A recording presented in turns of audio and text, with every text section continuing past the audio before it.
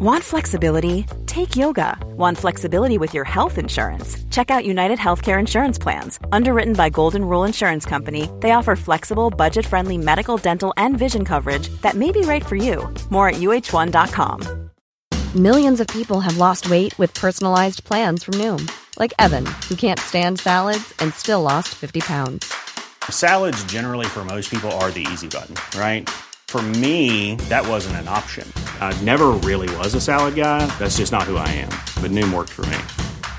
Get your personalized plan today at Noom.com. Real Noom user compensated to provide their story.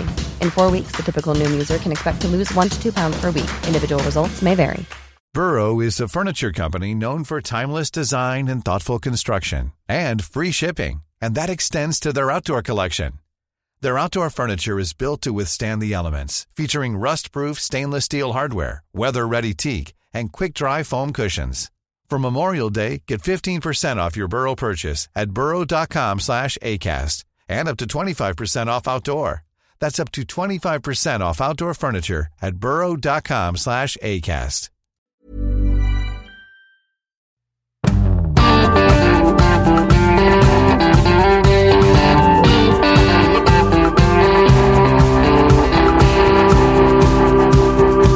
Fortsatt i det blå hvem som skal overta etter Røde Rita, og det sikkert at Senterpartiet holder seg på den rødgrønne siden i Trondheim, og ikke minst lider kulturlivet av long-covid.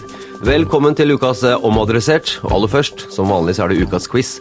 Sist uke så ble det jo ingenting, for da var jo jeg på pampetur til København, som jeg hørte dere nevnte på den da jeg ikke var her. Da vi har quiz her så det jo Mozart-kule som går til vinneren, som alltid. Og Siv, du leder 3-2 over Terje hittil i 2022. Det betyr at Terje skal lov til å svare først, fordi han da ligger bak deg, Siv. Den grei. Ja, vi helt i starten av juni, og begge våre naboland, Danmark og Sverige, har en nasjonaldag i denne måneden. Men hvilket land feirer dagen sin først? Jeg tipper Sverige. For begge, da tipper jeg Danmark, da. Ja, det Danmark som har rett, men du får jo ikke rett, nei, selvfølgelig. Det Danmark har 5. juni, Sverige har 6. juni. Hvorfor får jeg ikke rett? Fordi at jeg pleier å si sånn, det Terje, det som sier sånn, det feil. Jeg sa ikke noe, jeg skal bare sjekke om du var med på den eller ikke.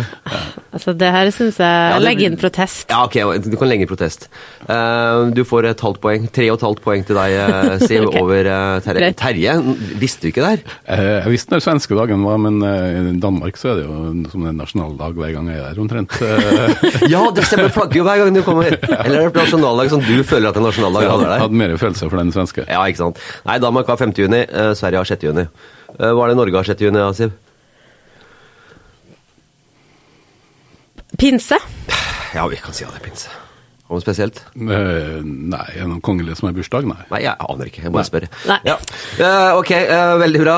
Gratulerer med dagen til Danmark, og gratulerer med dagen til Sverige. Da neste uke, vi har jo uansett hvordan dem feirer, så det i hvert fall Norge og 17. mai som det største av de nordiske landene, og egentlig bortimot hele verden. Ja. Det må vi bare si.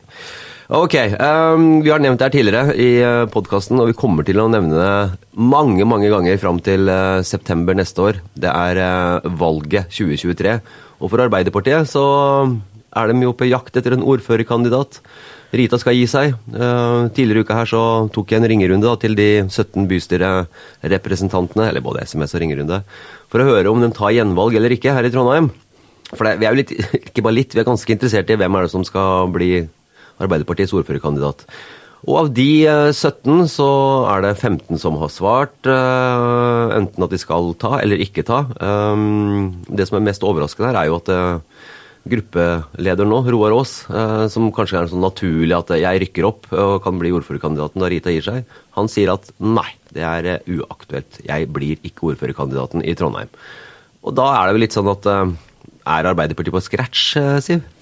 Ja, altså i neste år så har jo Rita Ottervik vært ordfører i byen her i 20 år, og det godt jobba. Altså hun får jo mye kritikk, men altså hun har tross alt vunnet ganske mange valg for det partiet.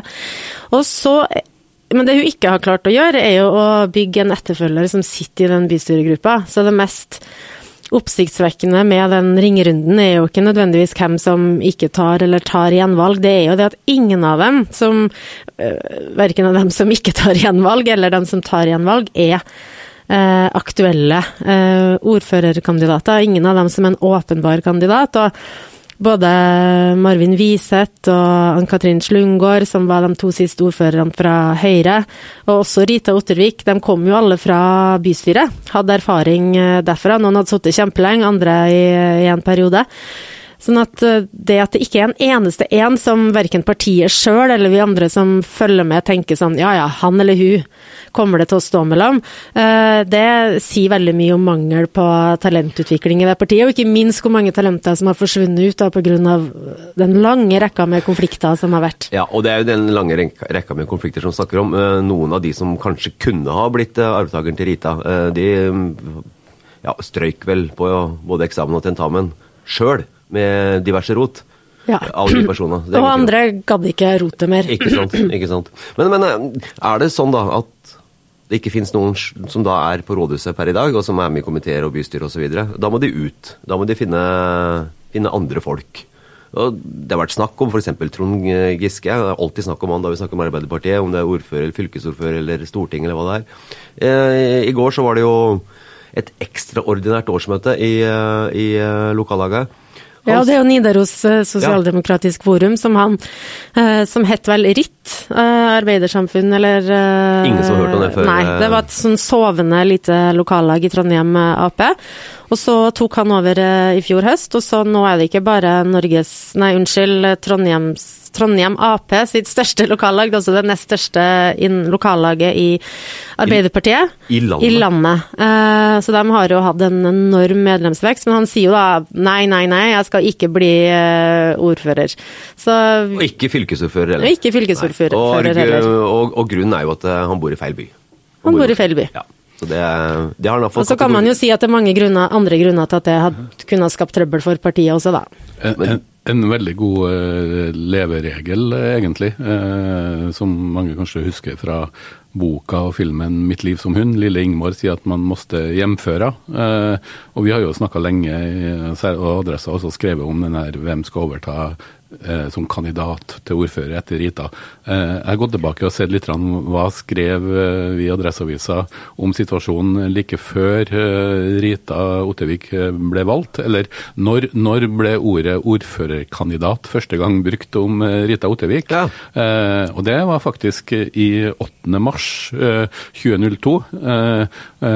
Så ble det nevnt i kvinnedagssammenheng, eller? Nei, det var liksom før man ventet på at nominasjonskomiteen skulle komme opp med hvem topper lista, og da hadde Adresseavisa en sånn informert spekuleresak, hvor man hadde snappet på at Rita Ottervik var favoritt, men mulig utfordrer i hennes venn, stod det, Rune Olsø. Og så var det 6. mai 2002, det vil si litt tidligere enn vi er i løypa nå, da, så skrev jeg at nominasjonskomiteen kommer til å innstille Rita Ottervik på topp. Sånn sett så er de jo litt etter det skjemaet, men ikke så veldig mye. Nei, men da var jo Rita Ottervik kommunalråd, så hun var jo en person som både kjent partiet, som hadde vært lenge politisk aktiv i AUF, og vært også innom fylket, sånn at det å ta inn noen helt utenifra. Fra gata, sier Fra gata, det er jo ikke det de vil gjøre. Har du lyst til det? Men altså, det kan jo være for eksempel en person som er kjent for folk, ikke sant? Gjennom næringsliv eller organisasjonslivet, men som da ikke kjenner partiet godt. Nettopp. Så det vil jo alltid bli en sånn utfordring, men jeg tenker jo at det hadde jo kanskje vært det beste for partiet å få inn et friskt blod, da. I parentes bemerket, altså samme sommer, så skrev Adresseavisa også at det kom til å komme en ny person på toppen av fylkeslista til det valget. Og det var en da visstnok relativt ukjent person som hadde vært statssekretær for Grete Knudsen, og det er en mann som Adresseavisa bare kalt da Tore Sandvik, som kom til å bli innstilt. Og det, når de her... Var han ukjent for... Nei, men han ble ikke presentert som en kjent trøndersk politiker. Han ble presentert som tidligere statssekretær for Grete Knudsen. Det var det som var... Så formelt kjedelig, liksom? Var linken. Nei, det vet jeg. Nå har de begge snart suttet i 20 år. Men det virkelig interessante er jo når de her kandidatene etter hvert ble klar, så skrev jo Adresseavisa en politisk analyse av hvordan valget 2003 kom til å bli. Og da skrev man jo at det kom til å bli et mer normalt valg etter perioder hvor Marvin Wiseth sin personlige popularitet hadde på en måte sprengt parti. Han gjorde det bedre i Trondheim enn Høyre gjorde det nasjonalt, og at det nå sannsynligvis kom til å bli et mer normalt valg på grunn av at kandidatene var Rita Ottervik og Frank Jensen, og at de i større grad sannsynligvis ville reflektere stemninga til partiet også nasjonalt. Og den kommentaren ble jo da skrevet av Ingrid Skjøtskift, som da var politisk kommentator i Adresseavisen. Sånn at og som nå allerede har sagt at hun vil bli ordførerkandidaten til Høyre, og sånn som jeg tolker situasjonen, så ligger det jo veldig an til at hun blir det etter at nominasjonskomiteen er ferdig i Høyre. En samme gamle gjengen også. Ja, det er en kontinuitet mulig å se i noen av det kan vi trygt si. Spørsmålene her da. Men også er det jo alltid litt spennende å kaste ut og drodle litt navn og sånne ting. Vi skal være litt sånn forsiktige med det, men det er jo alltid artig. Og så ikke ferske navn, vi kan starte med det. Du var inne på Tore O. Sandvik, fylkesordfører nå. Han nekter å si om han skal ta gjenvalg på fylket eller ikke. I hvert fall jeg har spurt noen ganger, og det var ikke vits å... Ja, hans navn er jo det som kommer opp, sånn at kanskje han skal bli ordfører i Trondheim også. Jeg tenker, hvis Arbeiderpartiet lander på det, så er det i hvert fall ikke fordi de ser etter nytt friskt blod. Nei. Trenger Arbeiderpartiet nytt friskt blod? Er det det du vil råde dem til i din politiske analyse? Ja, altså... Jeg tror i hvert fall at hvis jeg hadde vært Arbeiderpartipolitiker her i byen og sett på hvordan stemninga i det partiet har vært, så hadde jeg tenkt at det hadde vært greit å få noen som røsker litt opp i de alliansene og fraksjonene som utenifra i hvert fall kan se litt fastlåst ut. Ikke sant. Altså, det er jo en par navn som er blitt kastet ut og blitt snakket om da vi tar og sjekker litt rundt dette her. Vi har en som har sittet i bystyret i Trondheim tidligere. Det er en som heter Emil Råen. Han har vært kommunedirektør i Bjugn og Ørland. Har nå en jobb i PwC. Vi har en kommunedirektør i Orkland, Ingvild Kvernmo, som også bor i byen. Det er to av navnene. Det har vært nevnt Gunnar Bovim, er det noen som har kastet ut. Han er jo kjent først og fremst fra NTNU. Det er som tre navn. Jeg trodde at han var KrF-er, men det er mulig at han har... Jeg har ikke sjekket så langt egentlig, det var en navn jeg har hørt. Jeg vet i hvert fall at opposisjonen her i byen, dem tror jeg er litt bekymret for om hvis Arbeiderpartiet lykkes med en sånn person som har standing på et annet felt, og som blir sett på som en trygg og samlende sånn sentrum Arbeiderpartikandidat. Jeg tror ikke det er det de håper på. Nei, og så vi satt jo her for 2 uker siden og snakket om liksom, hallo, må Rita faktisk ta gjenvalg fordi det ikke finnes noen? Det kan vi bare avkrefte. Ja, du spurte om det? Jeg spurte direkte. Svaret hennes var, har du flere morsomme spørsmål? Så det, hun har også svart nominasjonskomiteen på at hun tar ikke gjenvalg. Men hvis vi skal se litt historisk på det, så er det jo ikke noe tvil om hvor Arbeiderpartiet bør se. Hvis vi skal gå tilbake når de på en måte sementerte grunnlaget for mye makt i Trondheim og Trøndelag for 20 år siden. For i 2002 så hadde Adresseavisen en stor reportasje om et politisk kjendisbryllup, og det foregikk selvfølgelig på Hitra. Da var det Rita Ottervik som skulle gifte seg, og vi skrev om hvordan maktplanen for Trøndelag ble lagt der, med Trond Giske som en sentral slags regissør. Og så var det sentrale personer blant gjestene. Det var Tore Sandvik, Rune Olsø, selvfølgelig bruden Rita Ottervik, men også Eva Kristin Hansen. Så det var nok en del slagplaner som ble lagt på Hitra for rundt 20 år siden. Så de bør ha et nytt bryllup, tenker du? Ja, eller i hvert fall ta en tur på Hitra. Ja, for du elsker Hitra. Ja, det er alltid kort å reise dit. Men kommer de til å slite hvis det ikke er noen av de utenfor som de på en måte har som topp 3 her? Altså, er det et flust av muligheter, eller er det ikke et flust av muligheter? Nei, altså, det kan jo godt være at de sitter og hører på noe og bare flirer og tenker at haha, de har ikke kjennskap til vår fantastisk gode plan, at de sitter og kokkelerer og har klart å holde helt tett. Jeg tror ikke det. Nei, jeg tror ikke det, men det kan være. Det alltid den der frykten man har som... Ja, men vi kan jo drive og drodle og si det, jeg har ikke noe problem med det. Nei, ikke at vi drodler, men det kan jo være at det foregår en sånn plan her som vi ikke kjenner til. Det jo det som vi hele tiden prøver å finne ut av. Men, kanskje Terje Eidsvåg? Det vil være bombe. Det er bombe. Ja. Det blir bombe. Jeg er ikke sikker på om det...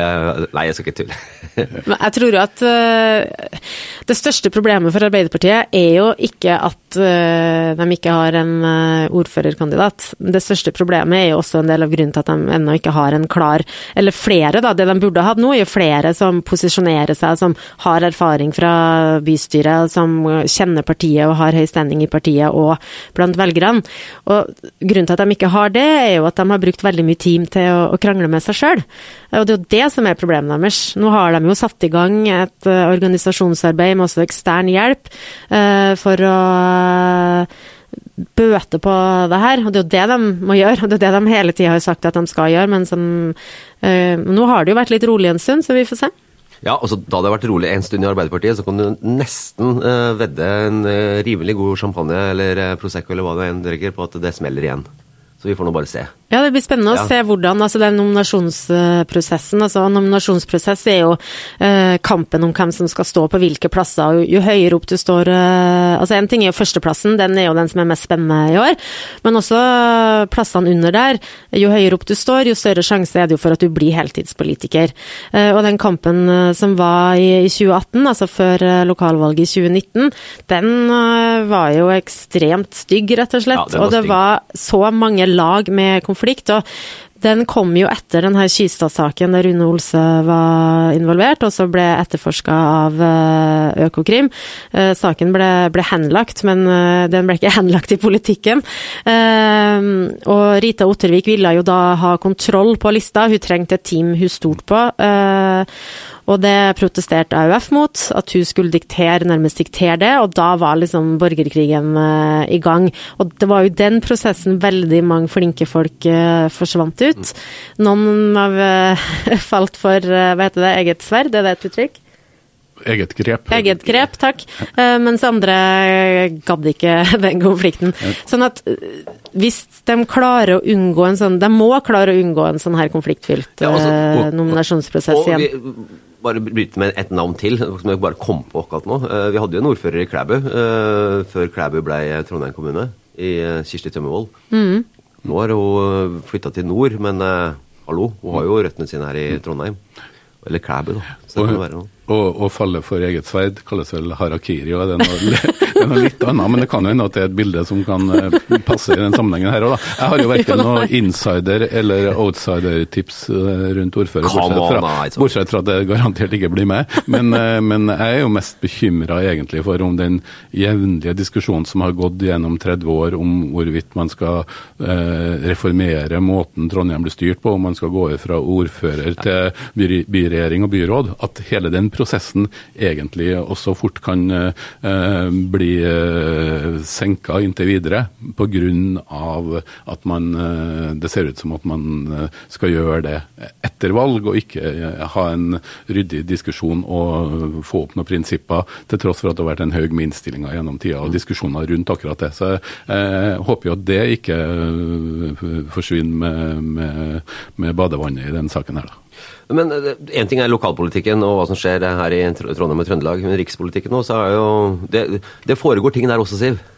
Ja, ukas snakkis der jo Peggy Hessen Følsvik sin tale på LO-kongressen. Hun jo LO-leder, og hun brukte jo overraskende stor del av talen, synes i hvert fall jeg, til å snakke om at nå burde Norge få en flertallsregjering, altså SV burde ha inn i regjering, og hun pekte på krigen og høye priser og usikkerhet, at nå trengte landet en regjering som ikke trengte å forhandle om alt mulig i Stortinget, men kunne få igjennom ting.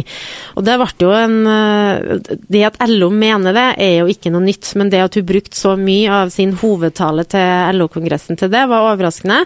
Og så var det en del murring etterpå at var det, altså Jonas Gahr Støre og Audun Lysbakken, som SV-leder, de hadde fått beskjed om det her på forhånd, men det hadde ikke Trygve Slagsvold Vedum. Og så kom jo den der vante runden om at SV sa ja, vi vil gjerne med, men da må vi gå inn i forhandlingene med blanke ark, og så sier Senterpartiet selvfølgelig kan vi ikke det, vi har forhandlet frem en plattform, og dere ville ikke være med, og så sier Jonas Gahr Støre litt sånn, jo da, vi vil jo ha deg med, men... Og så framstår han litt sånn svak, ikke sant? For det var jo det store nederlaget for han, at han ikke klart det han gikk til valg på, som var en flertallsregjering med de 3 partiene. Så jeg vet ikke om LO ment å få han til å se litt svak ut, men det var i hvert fall det de gjorde. Enten så var det jo klønete gjort, eller så var det en slags lynanleder for å dekke over den splittelsen som jeg ser nå i LO i den viktige saken om pensjon, som kommer til å bli diskutert mye, for der er det mye strekk i laget innad i LO, men jeg heller nok mest mot den første forklaringen.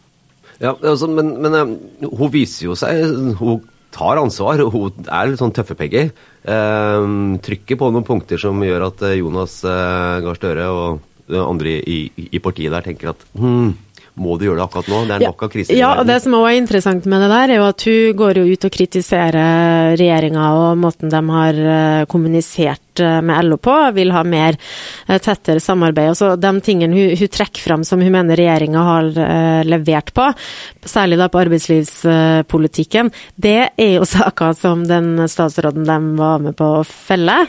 Hadia Tajik levert, og det var jo etter at LO gikk ut og sa at hun måtte dokumentere utgifter hos foreldrene, når de visste at hun ikke kunne dokumentere utgifter hos foreldrene. Nå snakker vi om den her store pendlerboligsaken som førte at hun måtte gå. Og der det jo en analyse om at utspillet fra LO var utslagsgivende. Så ja, det bare en observasjon da, om at den statsråden de var mest fornøyd med, den som de indirekte bidro til å kaste. Men litt sånn slitasje allerede med LO? Ja, det ikke bare LO som misfornøyd med kommunikasjonen fra regjeringen. Det hører jeg fra mange hold, altså at de blir invitert til et departement for å gi innspill om en sak, og så kommer det neste uke en invitasjon fra et annet departement om samme sak, så virker det som de ikke snakker sammen. Og det ser vi jo nå også på den saken om å ta imot såra soldater fra Ukraina, så har det vært rot om hvilket departement som har ansvaret, så det virker som, eller det i hvert fall flere saker som vitner om en regjering som kanskje ikke et lag da, det sitt 2 partier der, og så heller de litt på med sitt. Ja, Senterpartiet og Arbeiderpartiet styrer, altså dem har da makta i Norge. I Trondheim så har Senterpartiet, SV, MDG og AP makta. Men det ikke sikkert det blir sånn. Der har jeg heller ikke inntrykk av at nå det jo ikke en byregjering i Trondheim, så det jo andre krav til samarbeid, og mindre kontroversielt at de samarbeider for flertall med andre. Men det jeg hører at det veldig sånn, Senterpartiet og Arbeiderpartiet en enhet i det her samarbeidet, og så MDG og SV på den andre siden. Og der det ikke sånn super stemning for tida. Og det særlig i SV så det en opplevelse av at Rita Ottervik og Arbeiderpartiet ikke har vært opptatt nok av å bygge enighet internt, liksom, for å ha en felles front. Og det misliker dem. Så, men det jo en grunn til at Arbeiderpartiet mer opptatt av å få SV ombord. Nei, Senterpartiet, det ene jo at jeg tror de reelt sett enige om mye. Og det andre jo at SV kommer jo aldri til å støtte en ordfører fra Høyre, men det kan jo Senterpartiet finne på å gjøre. Så litt taktikk også? Ja.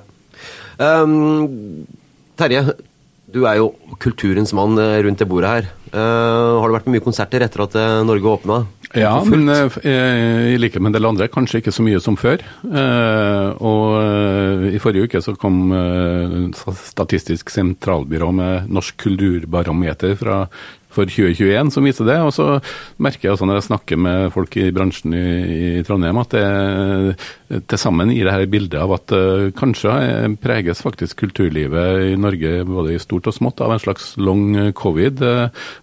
Det kan se ut som om 2 år med pandemi har gjort gitt litt andre vaner. Det lettere, særlig for sånne som deg, Tommy, det folk over 40, sier folk, så det vanskeligere å komme opp av sofaen. Det mer sofaen med takeaway, eller Netflix, eller HBO, hytta. At folk kanskje rett og slett har og særlig de litt lenger, litt opp i årene, sånne som oss. Sånn som nå snakker du deg selv. Det jo ikke entydig her, sant?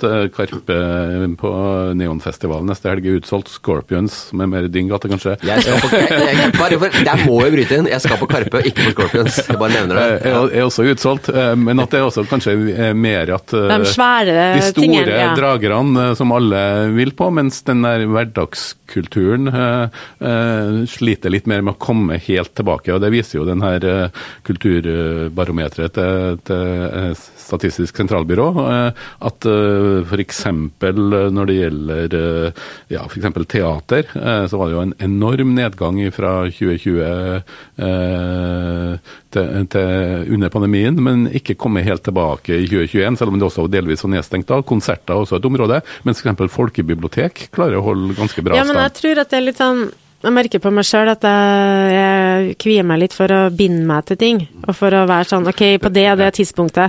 Men det jeg elsker at jeg tilbake muligheten til å være spontan. Nå ikke så mye rom til å være spontan med 2 unger i barnehage, men likevel, det savner jeg, det var det jeg savnet mest, og det det jeg gjør mest da, altså at du plutselig bare finner på noe. Men den der med å binde meg til at 7:00 så skal jeg fære på et opplegg på Litteraturhuset eller en konsert på Moskus. Det illustrerer det som flere arrangører har snakket med, at det vanskeligere å selge mange billetter på forhånd. Kanskje også fordi at nå har det vært 2 år hvor folk har bestilt billetter og ting som har blitt avlyst og utsatt, men nettopp det du sier på en måte illustrerer det som mange sier, at man ser an både været og formen, kanskje sliten. Ikke så farlig. Ja. Ikke sant? Nei, men altså, jeg merker jo selv, jeg har vært på noen konserter på Byscenen og andre steder. Altså, jeg helt sikker på at de konsertene hadde vært dobbelt så mange der før pandemien enn det faktisk var nå. Så det overrasker meg litt. Ja, for det vi trodde var jo at når landet åpnet, så skulle alle bare strømme ut og dra på absolutt alt. Jeg husker jeg var med på en sånn panelsamtale med lederen for Samfunnet, og han satt helt til starten, så kom det masse folk på konsertene, men så sleit de. Men hvis de hadde sånn samtaleopplegg, eller bare la til rette for at folk kunne møtes, av lavterskel, da var det fulle hus. Så studentene orket ikke så mye bråk. De ville sitte og prate og ta det rolig. De har blitt så gærlig vant med at det er rolig, og bare, ikke noen konserter og bråk her nå, ikke noe støy.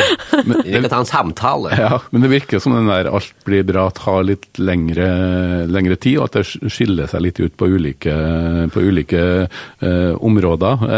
Og så jeg frykter jo en sånn tilnærming til det som skjer innenfor strømmemarkedet. Hvis du ser på Spotify, så er det ganske få, det er enormt musikkforbruk der, men både pengene og strømminga, det er ganske få store som tar nesten alt, og at det har blitt vanskeligere for de som er på en måte i mellomklassen. Da. Men denne kulturbrukundersøkelsen gir jo også ganske mye andre interessante, jeg tenker jo på det hver gang jeg leste en Roy Tommy, der kommer det jo blant annet frem at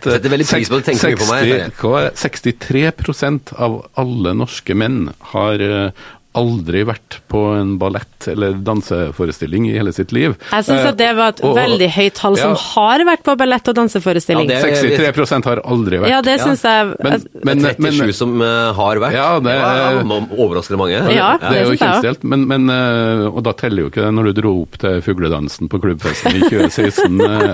Roy Tommy, men har du vært på ballett eller danseforestilling i ditt liv? Nei. Siv? Ja, jeg har vært på ballett en gang. Ja, fordi at du kjente noen som... Eller var det sånn... Nei, jeg ble invitert... Nei, det er noe lyga. Jeg har vært på masse sånn... Fra hjem til masse? Jo, men jeg hadde glemt /fortrengt det, fordi kjæresten til jeg kjente jeg bodde i New York, han holdt på med moderne dans. Så jeg har vært på mye sånn, og du tenker sånn, moderne dans i New York? Nei, det her var i sånn gymsalvarianten av New York, og veldig... Men det her var voksne folk da, som holdt på. Ja. Og det var sånn... det var sånn teater med dans, og det ble sånn at jeg ble liksom beklemt. Men det var bra, altså. Håper ikke, han hører ikke på, han kan ikke norsk. Nei, bare veldig sånn inderlig. Du vet sånn, når du skal danse et brudd. Ja, altså jeg vet hvordan det å danse inderlig, det kan jeg alt om, så jeg skjønner hva du mener. Jeg for all del. Men har du vært på så mange da, Terje, som du tok opp akkurat det? Ikke mange har vært på en del danseforestillinger, og som mange menn i Trondheim med døtre, så har vi jo vært på i Olavshallen, enten det har vært Let's Dance, eller hvem det er som har arrangert det der. Jeg har gått på Turids ballettskole. Men jeg har også vært på profesjonelle, ikke mange, men noen. Men undersøkelser viser jo ganske sånn interessant, både noen ting er veldig kjønnsdelt, og noen ting er også det jeg vil kalle klassedelt, da, knyttet til utdanning.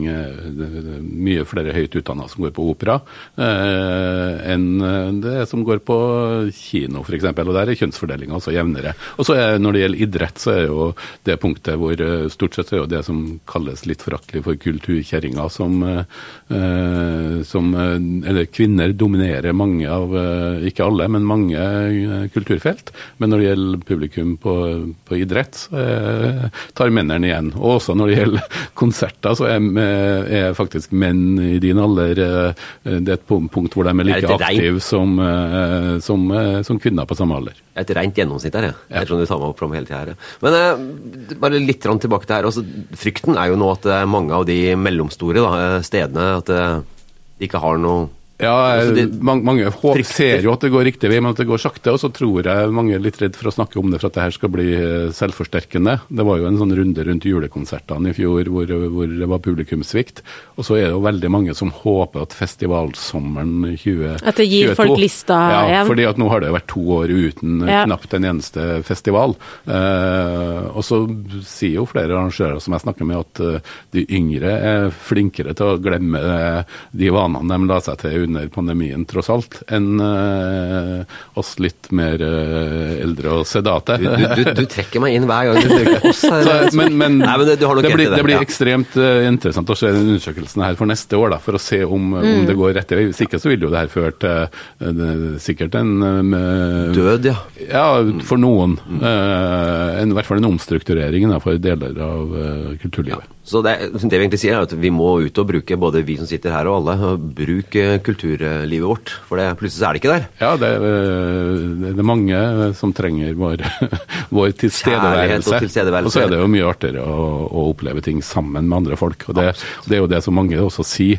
Til og med nå snakket jeg med en arrangør i går som sa at han hadde vært en konsert i forrige uke, og hver gang han arrangerer noe, så sier folk at det er første gangen de har vært på konsert på flere år. Sånn at det er en sånn tilbakeføringsprosess her. Want flexibility? Take yoga. Want flexibility with your health insurance? Check out United Healthcare Insurance Plans. Underwritten by Golden Rule Insurance Company, they offer flexible, budget-friendly medical, dental, and vision coverage that may be right for you. More at uh1.com. I'm Sandra, and I'm just the professional your small business was looking for. But you didn't hire me because you didn't use LinkedIn Jobs. LinkedIn has professionals you can't find anywhere else, including those who aren't actively looking for a new job, but might be open to the perfect role, like me. In a given month, over 70% of LinkedIn users don't visit other leading job sites. So if you're not looking on LinkedIn, you'll miss out on great candidates like Sandra. Start hiring professionals like a professional. Post your free job on linkedin.com/people today. Millions of people have lost weight with personalized plans from Noom. Like Evan, who can't stand salads and still lost 50 pounds. Salads generally for most people are the easy button, right? For me, that wasn't an option. I never really was a salad guy. That's just not who I am. But Noom worked for me. Get your personalized plan today at Noom.com. Real Noom user compensated to provide their story. In 4 weeks, the typical Noom user can expect to lose 1 to 2 pounds per week. Individual results may vary. Since 2013, Bombas has donated over 100 million socks, underwear, and T-shirts to those facing homelessness. If we counted those on air, this ad would last over 1,157 days. But if we counted the time it takes to make a donation possible, it would take just a few clicks. Because every time you make a purchase, Bombas donates an item to someone who needs it. Go to bombas.com/ACAST and use code ACAST for 20% off your first purchase. That's bombas.com/ACAST, code ACAST. Vi nærmer oss slutten, men ikke før vi skal gi en liten omtanke, og ikke minst en anbefaling jeg så, men det kommer vi til etterpå.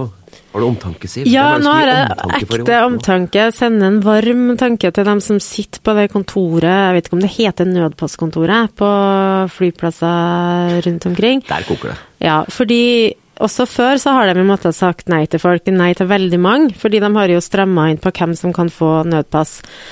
Og så ser jeg for meg at det kommer liksom en sånn gråtende mor som bare, jeg skal ikke få komme til bryllupet til datteren min i Australia. Altså sånn, de skjebnene, og så får de sikkert masse kjeft, og så er det jo ikke deres skyld. Så de sender en varm tanke til. For de får kjefter som de ikke fortjener. Ja, det er jeg helt overbevist om at de setter veldig pris på, for der er det kok, ass. På nødpassstedene, både i Værnes og Gardermoen og andre steder i landet.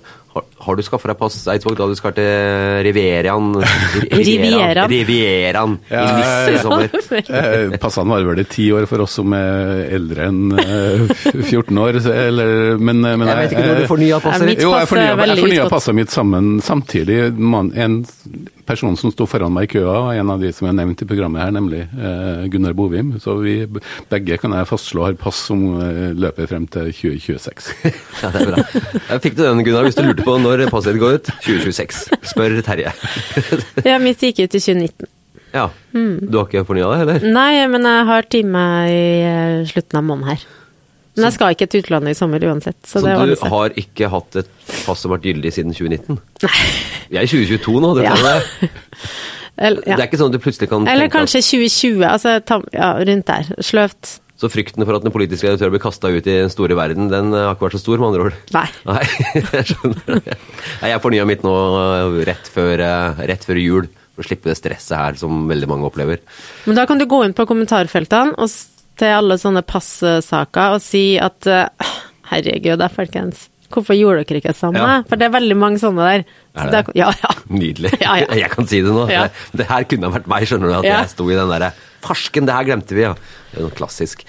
Nok pass, over til en anbefaling, Terje. Du har vel sikkert sett en film, tipper jeg? Nei, det er faktisk en serie, og til og med på en kanal som jeg har ikke noe mot den, men jeg anbefaler ofte folk å gå ut og oppleve kultur fremfor å sitte hjemme og se på Netflix. Men i pinsa så er det premiere på den første norske true crime-serien til Netflix. Og jeg tror mange vil se den i løpet av helga. Den heter da Mr. Good, gåten Erik Jensen. Og det er 4 episoder som det er bra laget, og det vil nok føre til at mange vil sitte og riste på hodet over norsk politi i helga. Norsk politi kommer jo ikke så godt ut av de true crime-ene som har vært. Men det her er jo en utrolig røverhistorie. Du får kanskje ikke svarene på denne gåta, men du blir sittende og riste på hodet. Den er godt fortalt, godt laget, og så har de fått både politi og skurker til å stå frem. En mulig norsk, ikke reality, for det true crime-stjerne her er den tidligere lederen for det som jeg ikke har hørt om før, men som kalles Nordlandsmafiaen fra 90-tallet. En Gunnar. Hørtes veldig sånn snill mafia. Hørtes som en sang. Han lever opp til alle mytene om hvordan nordlendinger snakker. Der er det rene ord for pengene. Han sier et eller annet som at Erik Jensen kan dra til helvete og tilbake. Men det er en bra laget, interessant sak. Mye arkivstoff og kjentstoff, men også fortalt på en måte som gjør at jeg tror mange vil bli engasjert i det. Hvor lenge var det en episode? Rekker vi 4 på en fredagskveld? Ikke for dem som sovner klokka 10. Rundt 50 minutter, og så blir serien løftet over at Trondheims, vil jeg si, egen Ola Kvernberg har laget, han er jo en dyktig filmkomponist, men her spiller han på litt andre toner enn jeg har hørt i filmer fra han før, så Mr. Good er en bra oppsummering av det som jo er blitt omtalt som den største norske politiskandalen noen gang. Så den kan jeg absolutt anbefale på Netflix. Kommer vi litt innom og blir litt mer kjent med SMS-en og sånn som han sendte? Og så ser det fint ut, stille, sol. Ja, mye for opptak og badet. Og den har jo også litt sånn, nærmest litt sånn assosiasjoner til Johnny Depp-saken, for her er det intervju både med ekskona til Erik Jensen og hans nåværende kjæreste, og de har vidt forskjellig syn på hva slags handlinger han har begått eller ikke begått. Ja, vi kunne jo snakket mye om Johnny Depp-saken, men det skal vi ikke gjøre. Kanskje senere en gang. Eller kanskje ikke. Kanskje ikke. Nei. Uansett, ukas Omodernisert over. Håper dere hører på og laster ned podden vår på der man kan laste ned podden og høre på tidligere. Og abonnere, som vi sier. Ok, god pins, folkens. Så høres vi neste uke.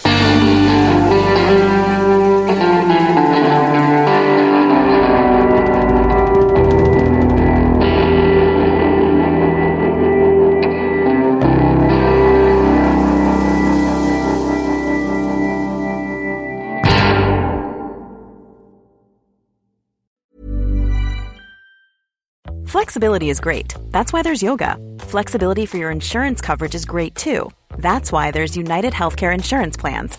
Underwritten by Golden Rule Insurance Company, United Healthcare Insurance Plans offer flexible, budget-friendly coverage for medical, vision, dental, and more.